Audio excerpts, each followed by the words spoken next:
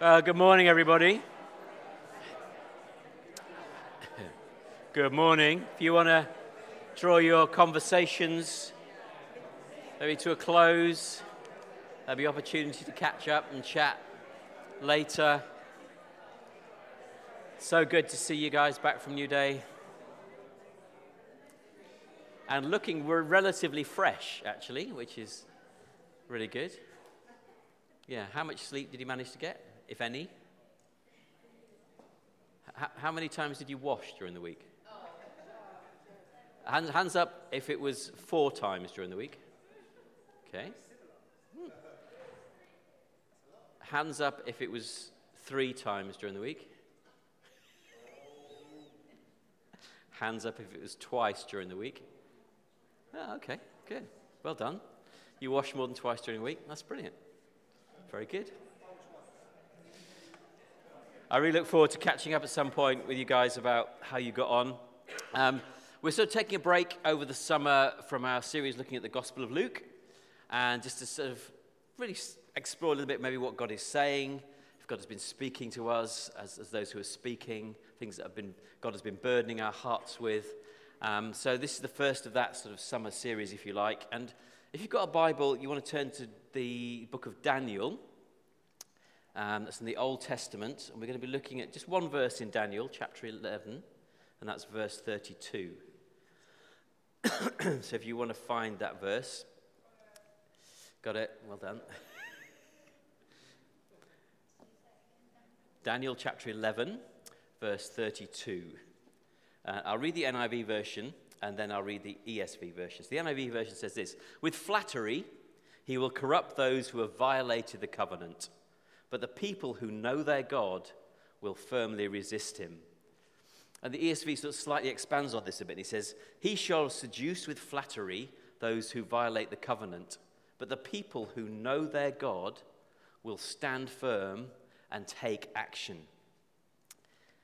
And really, it's just this burden of, do we know God? Or what's the God we know? Because the God we know is the God that we will show to people. And I've just been coming to realize that more and more. There's a quote that struck me recently from a book I've been reading, because it's resonated with sort of my position. And it says this: it says, "The pastor, frustrated with a recalcitrant flock." Now that's not, when I say that's my position, that's not my position. You're not a recalcitrant flock. Let me just clarify that. But my position as a pastor. So the pastor, frustrated with a recalcitrant flock, is always in peril of dealing only with the surface issues. And frequently, he will turn for help to the sinister twins, duty and debt. It got me thinking about why this can happen. It's partly laziness. Sometimes these are just the easiest paths to go down. It takes too much effort sometimes and time to sort things out properly and well. I remember as a child, there's one instance when my mum literally threw a shoe at me, which I fortunately managed to duck, but it smashed the clock behind me. But it was because she just got so frustrated with me that the only course of action she felt she could take at that moment was to take her shoe off. As she was taking her shoe off, she just picked it up and just threw it at me. And it was a shock. Why was it a shock? Because she doesn't normally do that. That's not the normal way she would behave and discipline me. In fact, there was no warning that the shoe was going to come. And normally there would be some sort of warning and sort of description. I'm frustrated. If you don't behave, then something's going to happen. But this just happened completely out of the blue. So laziness can lead us to act in a way that we wouldn't normally act in. Or sometimes we give into that tantrum and bad behavior every time. Because it's just easy, isn't it? If your kid's throwing a tantrum in the supermarket trolley line out, they're lying on the floor, it's easier just to give them something, isn't it? Each time they have a tantrum, rather than to address it, and because it's just easier and it's more convenient. But it's a good bit easy. But really, it was in this particular situation, my reaction and behavior, it's got me thinking about, can come out of selfish motives. So this idea of just responding to surface issues without really digging deep, it can sometimes come out of my own selfish desires. Come out of my selfish motivation to just get rid of things and not to engage and not to be bothered with it, rather than wanting to communicate to people a real living God. And the verse in Daniel that we've just read, I think this talks about how the enemy of God's people, so this person that's seducing with flattery, it says, this is the enemy of God's people, will try and destroy God's trust in people. Trust in who God is. Because if God's people can be sort of lured into misunderstanding who God is, they will misrepresent God to those who need to meet the living God. Because the God we know is the God we show. I've got a couple of props here to sort of help us maybe understand a little bit how we can misrepresent God to others, because we can slip into a misunderstanding of who God is. I've got a stick here, and I've got a carrot. Now, most of us are probably familiar, aren't we, with the idea of a stick and a carrot? We understand what it is. We understand that these are ways of motivating people, aren't they, to do something. You've got the stick. If you don't behave, I'm going to hit you. You wait till your father gets home. That sort of idea, isn't it? You don't behave, you'll get some punishment. That's one way of motivating people, isn't it? The stick. If you don't do well enough, you'll be punished. Then there's the carrot. Now, for most of us, that's not a particularly alluring thing, is it? Unless you're a vegetarian. But a carrot, for a donkey, though, that's great. And this is obviously alluding to how you motivate a donkey. But we all get what I talk about, don't we? We talk about the carrot. It's like, here you go. You do something good, you'll get a reward. The donkey performs well, he'll get a carrot at the end of it. If we perform well, we'll get something good at the end of it. It's this idea of, so there's duty, the stick, duty. If you break the covenant, you'll get punished. Yeah? Here we go. Here's the wonderful gift of heaven that we've got for you. Here you go, just take it. It's a lovely, lovely, juicy carrot. You don't need to do anything, just take it. It's fine, it's wonderful. Just take it. If you take it, you're owed, you're duty bound, aren't you? It's a bit of a contract. Take the stick, I expect you to do well, I expect you to behave, because you've got this wonderful thing I'm going to give you. If I do well, I will be rewarded. So the stick, if I do badly, I'll get punished. The carrot, if I do well, I'll be rewarded. That's the sort of idea. And sometimes that's how we can view God, can't it? We all know these things work for a short period. Let's get that straight. You know, there's nothing wrong necessarily with contractual. You know, we all have, if we work, we have a contract of employment, don't we? As kids, you know, bringing up kids, whether you've been brought up or whether you're bringing up kids, you understand there are certain contractual things that happen, and it's important. Our employment contract lays out the reward that we'll get if we perform well. Sometimes you may get a bonus if you perform even better. But there's also punishment. If you don't work well, then there'll be consequences. You know, we might have to go down a disciplinary route. The kids bring up, you know, pocket money as a kid, I remember. Maybe you get pocket money now, I don't know. But I used to get pocket money. But it wasn't just, oh, here's some money. Go out and buy some sweets. Here's some money because you emptied the bins this week. Or here's some money this week because you've helped do the washing up. So there's not necessarily bad things in these things, but there can be an overemphasis on this. And I think, excuse me, it'd be great, because it's a smaller number, it's a bit more relaxed over the summer. Why don't you turn into groups of 2 or 3, and I just want you to think about, what's your view of God? Do you view God as somebody who's got a big stick all the time? Are you motivated? What's your view of God? Or is your view of God someone who just gives things out the whole time with no expectation on it? So just spend a couple of minutes thinking about what do you think your view of God is? Just very simply. And then also just ask each other or talk about, what do you think are the dangers of the stick view? And what do you think the dangers might be of the carrot view? Just spend 2 or 3 minutes, turn around, if you don't know each other, say hello, introduce yourself, and spend about 2 or 3 minutes just saying, how do I view God? What's my view of God? And what are the dangers of a stick and a carrot?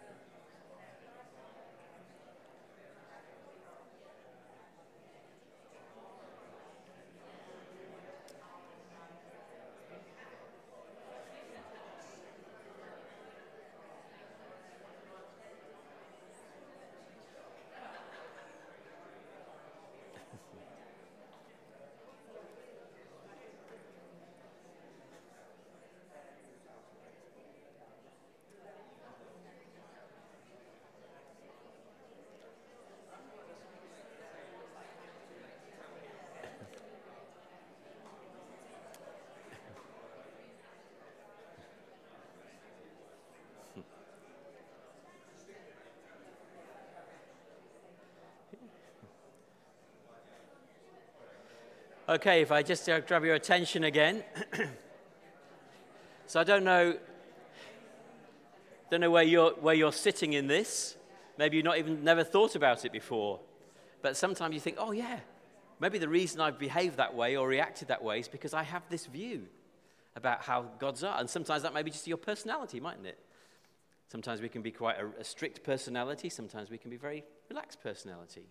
And you may have come up with lots of different things about why the stick is good, but why overusing the stick is not good. And the same with the carrot. You may have come up with lots of different sort of reasons for that. There was a man called Jonathan Edwards back in the 1700s. If you don't know who Jonathan Edwards is, we've got the beauty of Google now.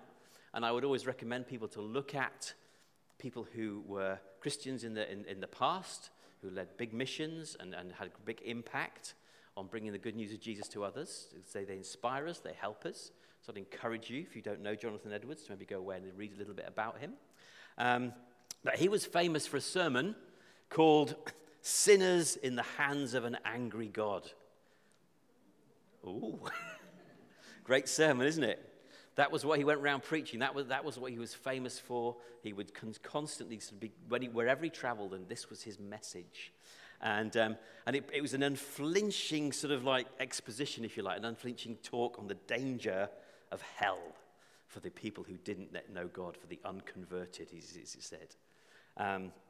But it was interesting, he'd been doing this and been traveling around, but a few years later, he met another guy who was working with, this was in North America at the time, and he met another guy called David Brainerd, who was specifically reaching out to indigenous Native American people at the time. That's where his mission was focused. And he had this conversation, because Brainerd had been preaching to the gospel in New Jersey, and he reported this. He says, it was surprising to see, this is John Edwards speaking, it was surprising to see how their hearts seemed to be pierced with the tender and melting invitations of the gospel when there was not a word of terror spoken to them. Brainerd's experience convinced Edwards that people could be converted even without the threat of judgment provoking them to fear. They needed to hear about God as the first and greatest priority. The glory of God in Christ was sufficient and powerful to draw unbelievers to repentance and faith. Of course, Edwards was not wrong necessarily to preach sinners in the hungries of God. And he sort of never turned back on preaching about God's judgment, because as we look at the Bible, God proclaims judgment on sin. But his growing desire from that point on was to have his preaching filled more with the knowledge of who God is, a loving God, the glory of God that says is expressed in Jesus on the cross. So if the God we're familiar with instills fear and anxiety, a God of punishment, God with his big stick, if we hold that belief that our salvation depends solely on our good deeds, and that we'll be condemned for making too many mistakes, that's what the stick. Our message, those of us who take the good news of Jesus to others, will center around human shortcomings. We'll focus on our failings. We'll focus on where you can do better. We'll focus on what you're doing wrong. That's where our focus will be. And the focus will then shift to the necessity to do good works for salvation. So you'll need to do good works to please God. Otherwise, he's going to punish you.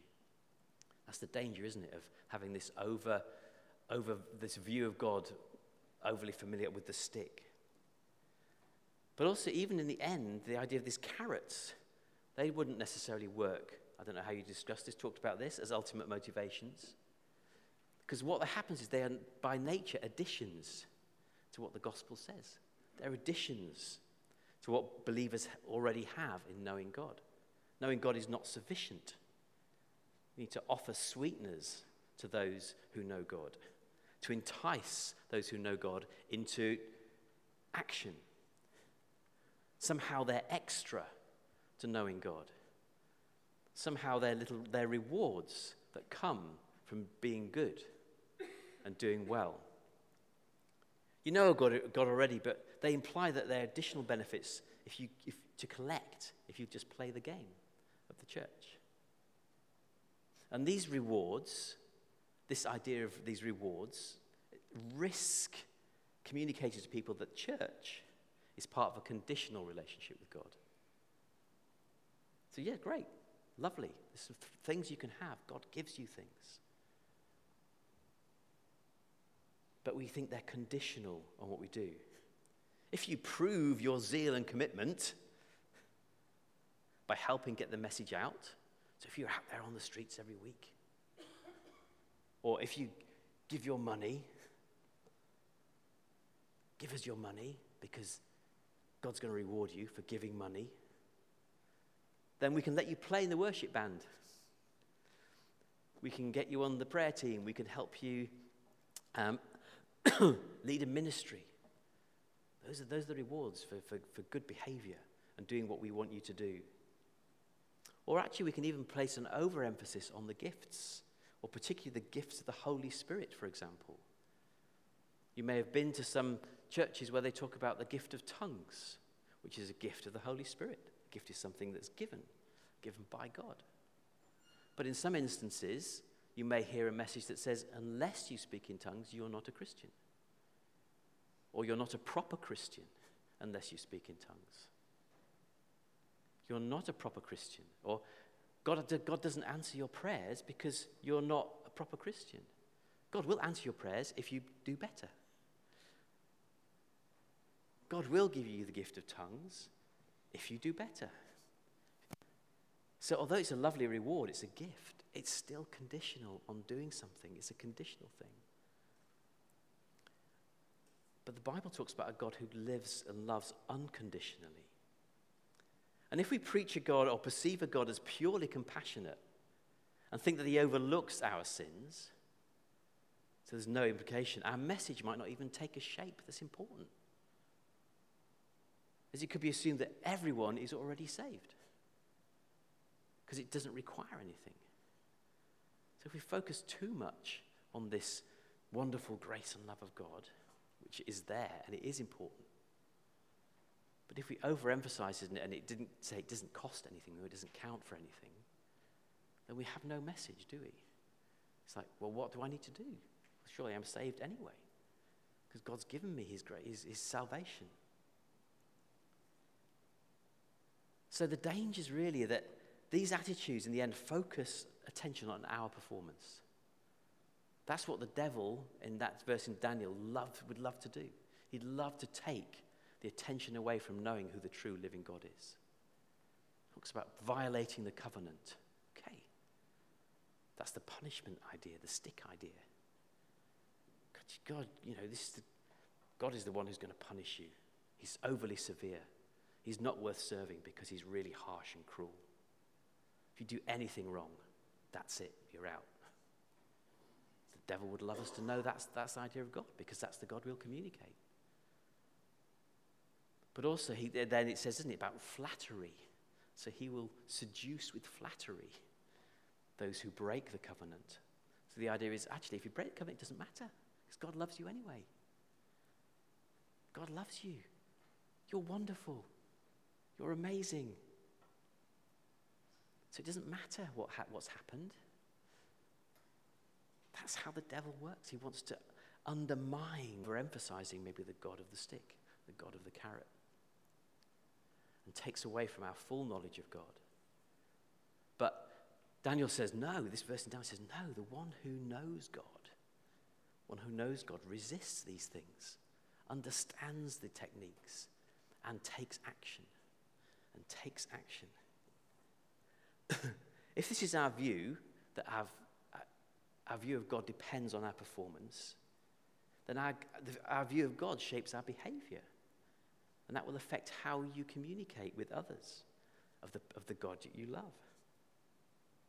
Our tendency will be toward diminishing God.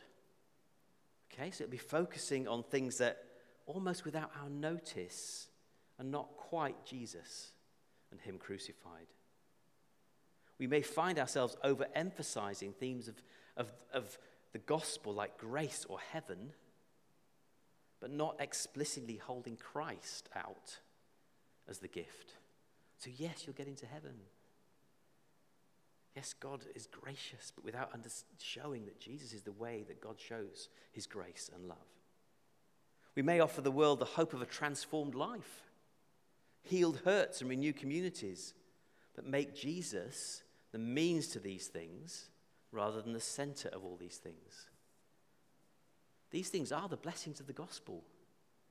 But if they're elevated to become the center and our focus, they'll become nothing more than substitute gods. But that's not really the true image of the Bible, the God of the Bible, is it? If we read the Bible, we understand the Bible, we get a deeper knowledge and understanding of this God. Yes, God is a God of justice, and he will exert his justice. But God is also a God of love and compassion and mercy. And where do we see that accumulated? Where do we see that reach its sort of climax, if you like? Well, it's on the cross. So we see that. So we have a cross up there. It's where, literally, the justice of God meets the mercy of God. Yeah, that's what happens on the cross. God's justice is satisfied. His anger against sin, the punishment of sin, is dealt with on the cross through Jesus. And his mercy and love and grace, the things he gives to us, are shown through the cross. The cross is where God's perfect justice meets God's perfect mercy. You may have heard that. That's often spoken about. And it shows that the God of the Bible is not a demanding, grasping, needy God who needs your behavior, who needs your worship, but actually it's a generous, loving, giving God. And every time we see Jesus on the cross, that's what we see, this God who gives. 2 Corinthians chapter 4 verse 6 says this, "For God, who said, 'Let light shine out of darkness,' made his light shine in our hearts, to give us the light of the knowledge of God's glory displayed in the face of Christ." You want to see the glory of God? It's displayed in Christ. How do we know God? It's revealed through Jesus. The ESV Study Bible notes say this, "In the cross of Christ, all God's major attributes are displayed." And he says in condensed lucidity. What that means is in a very short way, in a very short space of time. All the attributes of God are displayed in the cross of Christ. His wrath, so his anger against sin, his grace, his justice, his mercy, his sovereignty, so his rule over everything, his goodness, his love, his holiness, his compassion, his wisdom and power meet there. This is on the cross for the world to see. When discussions of God's attributes become a little bit theoretical and sterile, it's the face and cross of Christ that restores radical clarity, reality, and compelling beauty. Is this the God you know, the God you see on the cross? Or is it the God of the stick? That's the only God you've ever known, or the only God you've ever thought about. Because you've never truly grasped the loving mercy of God in what Jesus did on the cross, if that's your view of God. Is your view of God like the carrot view of God, that he's just somewhere to receive things from? I get all the good things from God without understanding that then there needs to be a change in our hearts and understanding.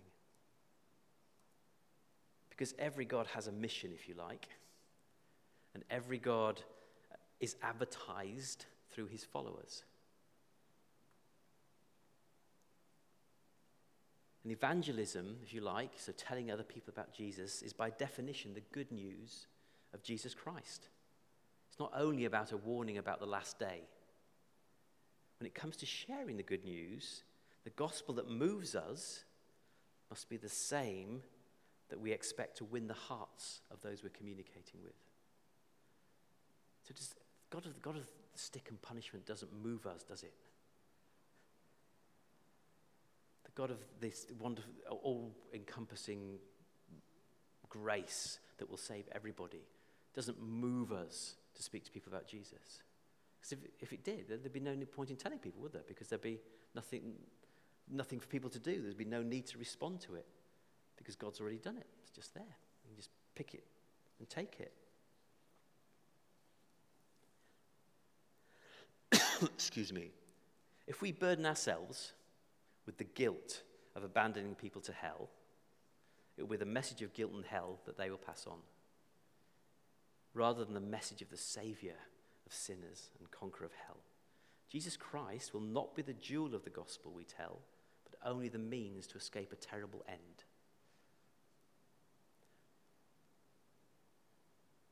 And because of this, the resulting people that come to know God through those sort of people, they will be motivated by an instinct for self-preservation.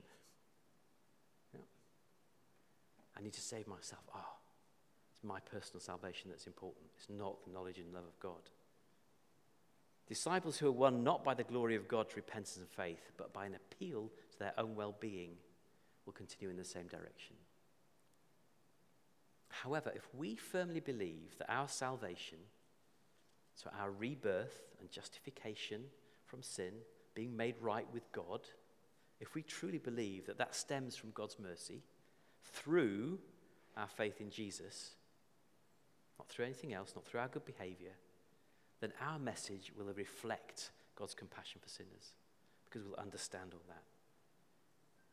Michael Reeves and Daniel Hames, in their book, How the Nature of God Shapes and Drives the Mission of the Church, which is just a book that I've been reading and reflecting on, says this: our delight in God is the main fuel for mission. Our delight in God is the main fuel for mission. Yes, we know there's going to be a hell, and that those who don't put their trust and belief in Jesus are going to go to that. But that's not our main focus of mission. That's not our main motivation. It shouldn't be. If that's our main motivation of mission, then maybe we've got too big an idea of God of the stick. Excuse me. When we find ourselves, as they're going to say, struggling with motivation, battling against guilt, we're not doing enough. I should be doing more. Or discouraged with the fruit of our witness, why are we not seeing more people come to know Jesus? Why am I bothering doing this? Where's the reward for all my hard work? Because you promised, God, there'd be a reward if I had worked hard. Discouraged with that fruit of witness, we must, they say, return to the cross, where the fountains of God's goodness is open to us. When our evangelism, so when our telling other people about Jesus becomes dry and dutiful, we must come for our heart's refreshment to Jesus, who shows us the reality of his Father in heaven. Those who know God will show God. The God we know is the God we show. Do you know God as revealed through Jesus? And you may not know God yet. You may not know this God of true justice and true mercy, who has taken the punishment for your sin on himself and gives you his righteousness. That's this giving God. That's what we see every time we look at the cross. What we see is a giving God. We see the person, Jesus, on the cross, God's only Son, who he gave, it says, for the punishment of our sin. And not only did he give his Son to take the punishment for our sin, to take the wrath of God, to complete the justice of God against sin, but it says it also, Jesus gives us his righteousness. He doesn't demand good behavior from us in any way.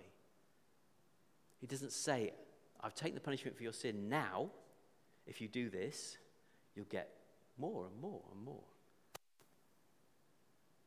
Because Jesus, it says, has given us his righteousness. On the cross, he exchanged our sin, our guilt, for his goodness and righteousness.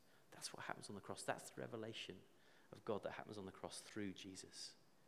And we see that this God who gives. He's not a demanding, grasping God. He's a God who gives. He gave his Son for our punishment. He gives us the goodness and right living that Jesus did on our behalf for us. So we can't be any better or do anything more, because Jesus has already done it for us. That's what the Bible tells us. Jesus, it says, was the only one who was without sin. He didn't deserve to die, but he chose to go to the cross to take the punishment for our sin. And he gives us his righteousness instead. The language sometimes talks about an exchange of dirty rags for white garments of white. It takes away our guilt and shame. So we no longer need to feel this idea there's a punishing God over me, this big stick hanging over me. I no longer need to perform better to please God, because Jesus has already pleased God in everything he's done. And if I believe and follow Jesus, I have his goodness in me. I have his righteousness to fall back on. And if that's the God we know, this wonderful, loving God, who is a God of justice, who demands that sin is dealt with, but does it through giving his only Son to take that punishment. And if we know this God who gives us his righteousness and is not demanding anything more from us, then this is the God we're going to show to people. This is the God we're going to communicate to people. So it's important, isn't it, for us to get back to this, come back to a true and full knowledge of God, because the God we know is the God we show. And Daniel, the guy in the book's named after that we looked at, that's how he got into trouble in the first place with Daniel. If you know the story of Daniel, right at the beginning of his story in the book of Daniel, they tried to trap him. People tried to trap Daniel so that he would not have an influence anymore on the leaders. And what they did was they convinced the king to produce an edict to say, no, anyone who prays to a god or human being in the next 30 days, except to you, your majesty, shall be thrown into the lion's den. You may have heard of that story of Daniel in the lion's den. Now, your majesty, make this a decree, put it in writing so that it cannot be altered. So it happened that there was this decree that no one will pray for 30 days except to the king. What does Daniel do when he hears this? It says, when he learnt this, when he learnt that it had been published, he went home. Wasn't to hide, wasn't to run away of fear. It says he went to his upstairs room, where that window opened toward Jerusalem, where he had come from, where God's people had been established. He looked to where he'd come from. He looked to the God who he knew. And 3 times a day, it says he got down on his knees and prayed, giving thanks to God, just as he had done before. He didn't change. In the light of this challenge to not worship God, to give up on God, even if it was only a period of 30 days, Jesus says, no, I know the living God Daniel knew. I've always known God. I'm going to look back to him. I'm going to remind myself of who he is. I'm going to pray to him, regardless of what other people say. And he showed it. It says later, it said, then these men, the ones who tried to trap Daniel, went as a group. And what happened? It said they found Daniel praying and asking God for help.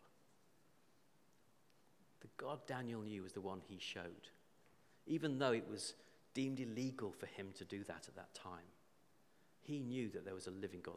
The King Darius, Persia, wasn't the living God. He wasn't the one that needed to be worshipped. He wasn't the one who'd kept Daniel all through his life. It was the living God that he worshipped and knew.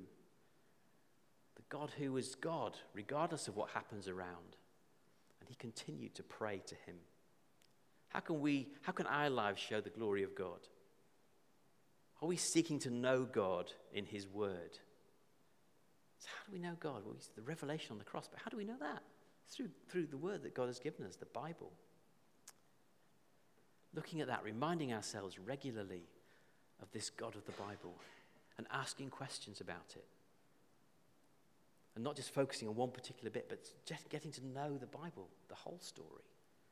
Because otherwise we can get focused too much on the God of the stick or the God of the carrot, because we just like little bits of the Bible rather than getting an understanding of the big picture. The book of Daniel is an interesting book, but so many people just focus on the prophecies of the end times.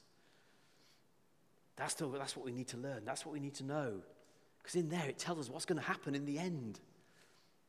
People get so caught up with this sort of stuff. Whereas I think what Daniel is really getting us to learn, and particularly from this verse, is that Daniel's perseverance and faith in God was maintained because he knew the living God. And he was not going to give up. He was not going to be seduced into worshipping another God.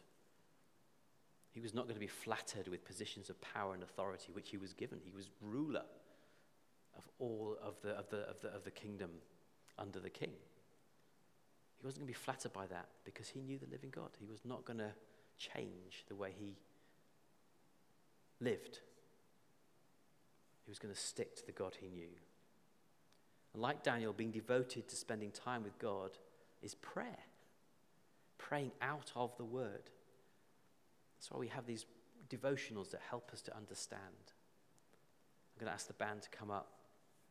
We're going to spend time worshiping as part of it. Band, Matt and Sean, do you want to come up? We love this. You get used to, that's it, isn't it? You get used to so many things. Like, yeah, the band's coming. Oh, yeah, it's Matt and Sean. But as they sort of prepare, I want to just go back into your little groups again. Sorry. And I just want you to ask a question together, and then maybe just spend a bit of time praying for one another. And say, how can you, or how can we, maintain a true and good knowledge of who God is, the right knowledge? How can we maintain that? What are the things that we can do as individuals, but also together? Because we need each one another to encourage each other. So maybe just spend a bit of time thinking, oh yeah, you know what, maybe I've let slip on this thing. I need to get back on that. Would you pray for me? We might think, yeah, we need this as a church. We need to do this. Pray for the church. So just go into those groups again. Turn to one another. How can we maintain a right knowledge of God? What are the things that we can do to help us to grow in this? What are the things that I might need to do personally? And then just start to pray for one another. And then we'll come and worship this wonderful God.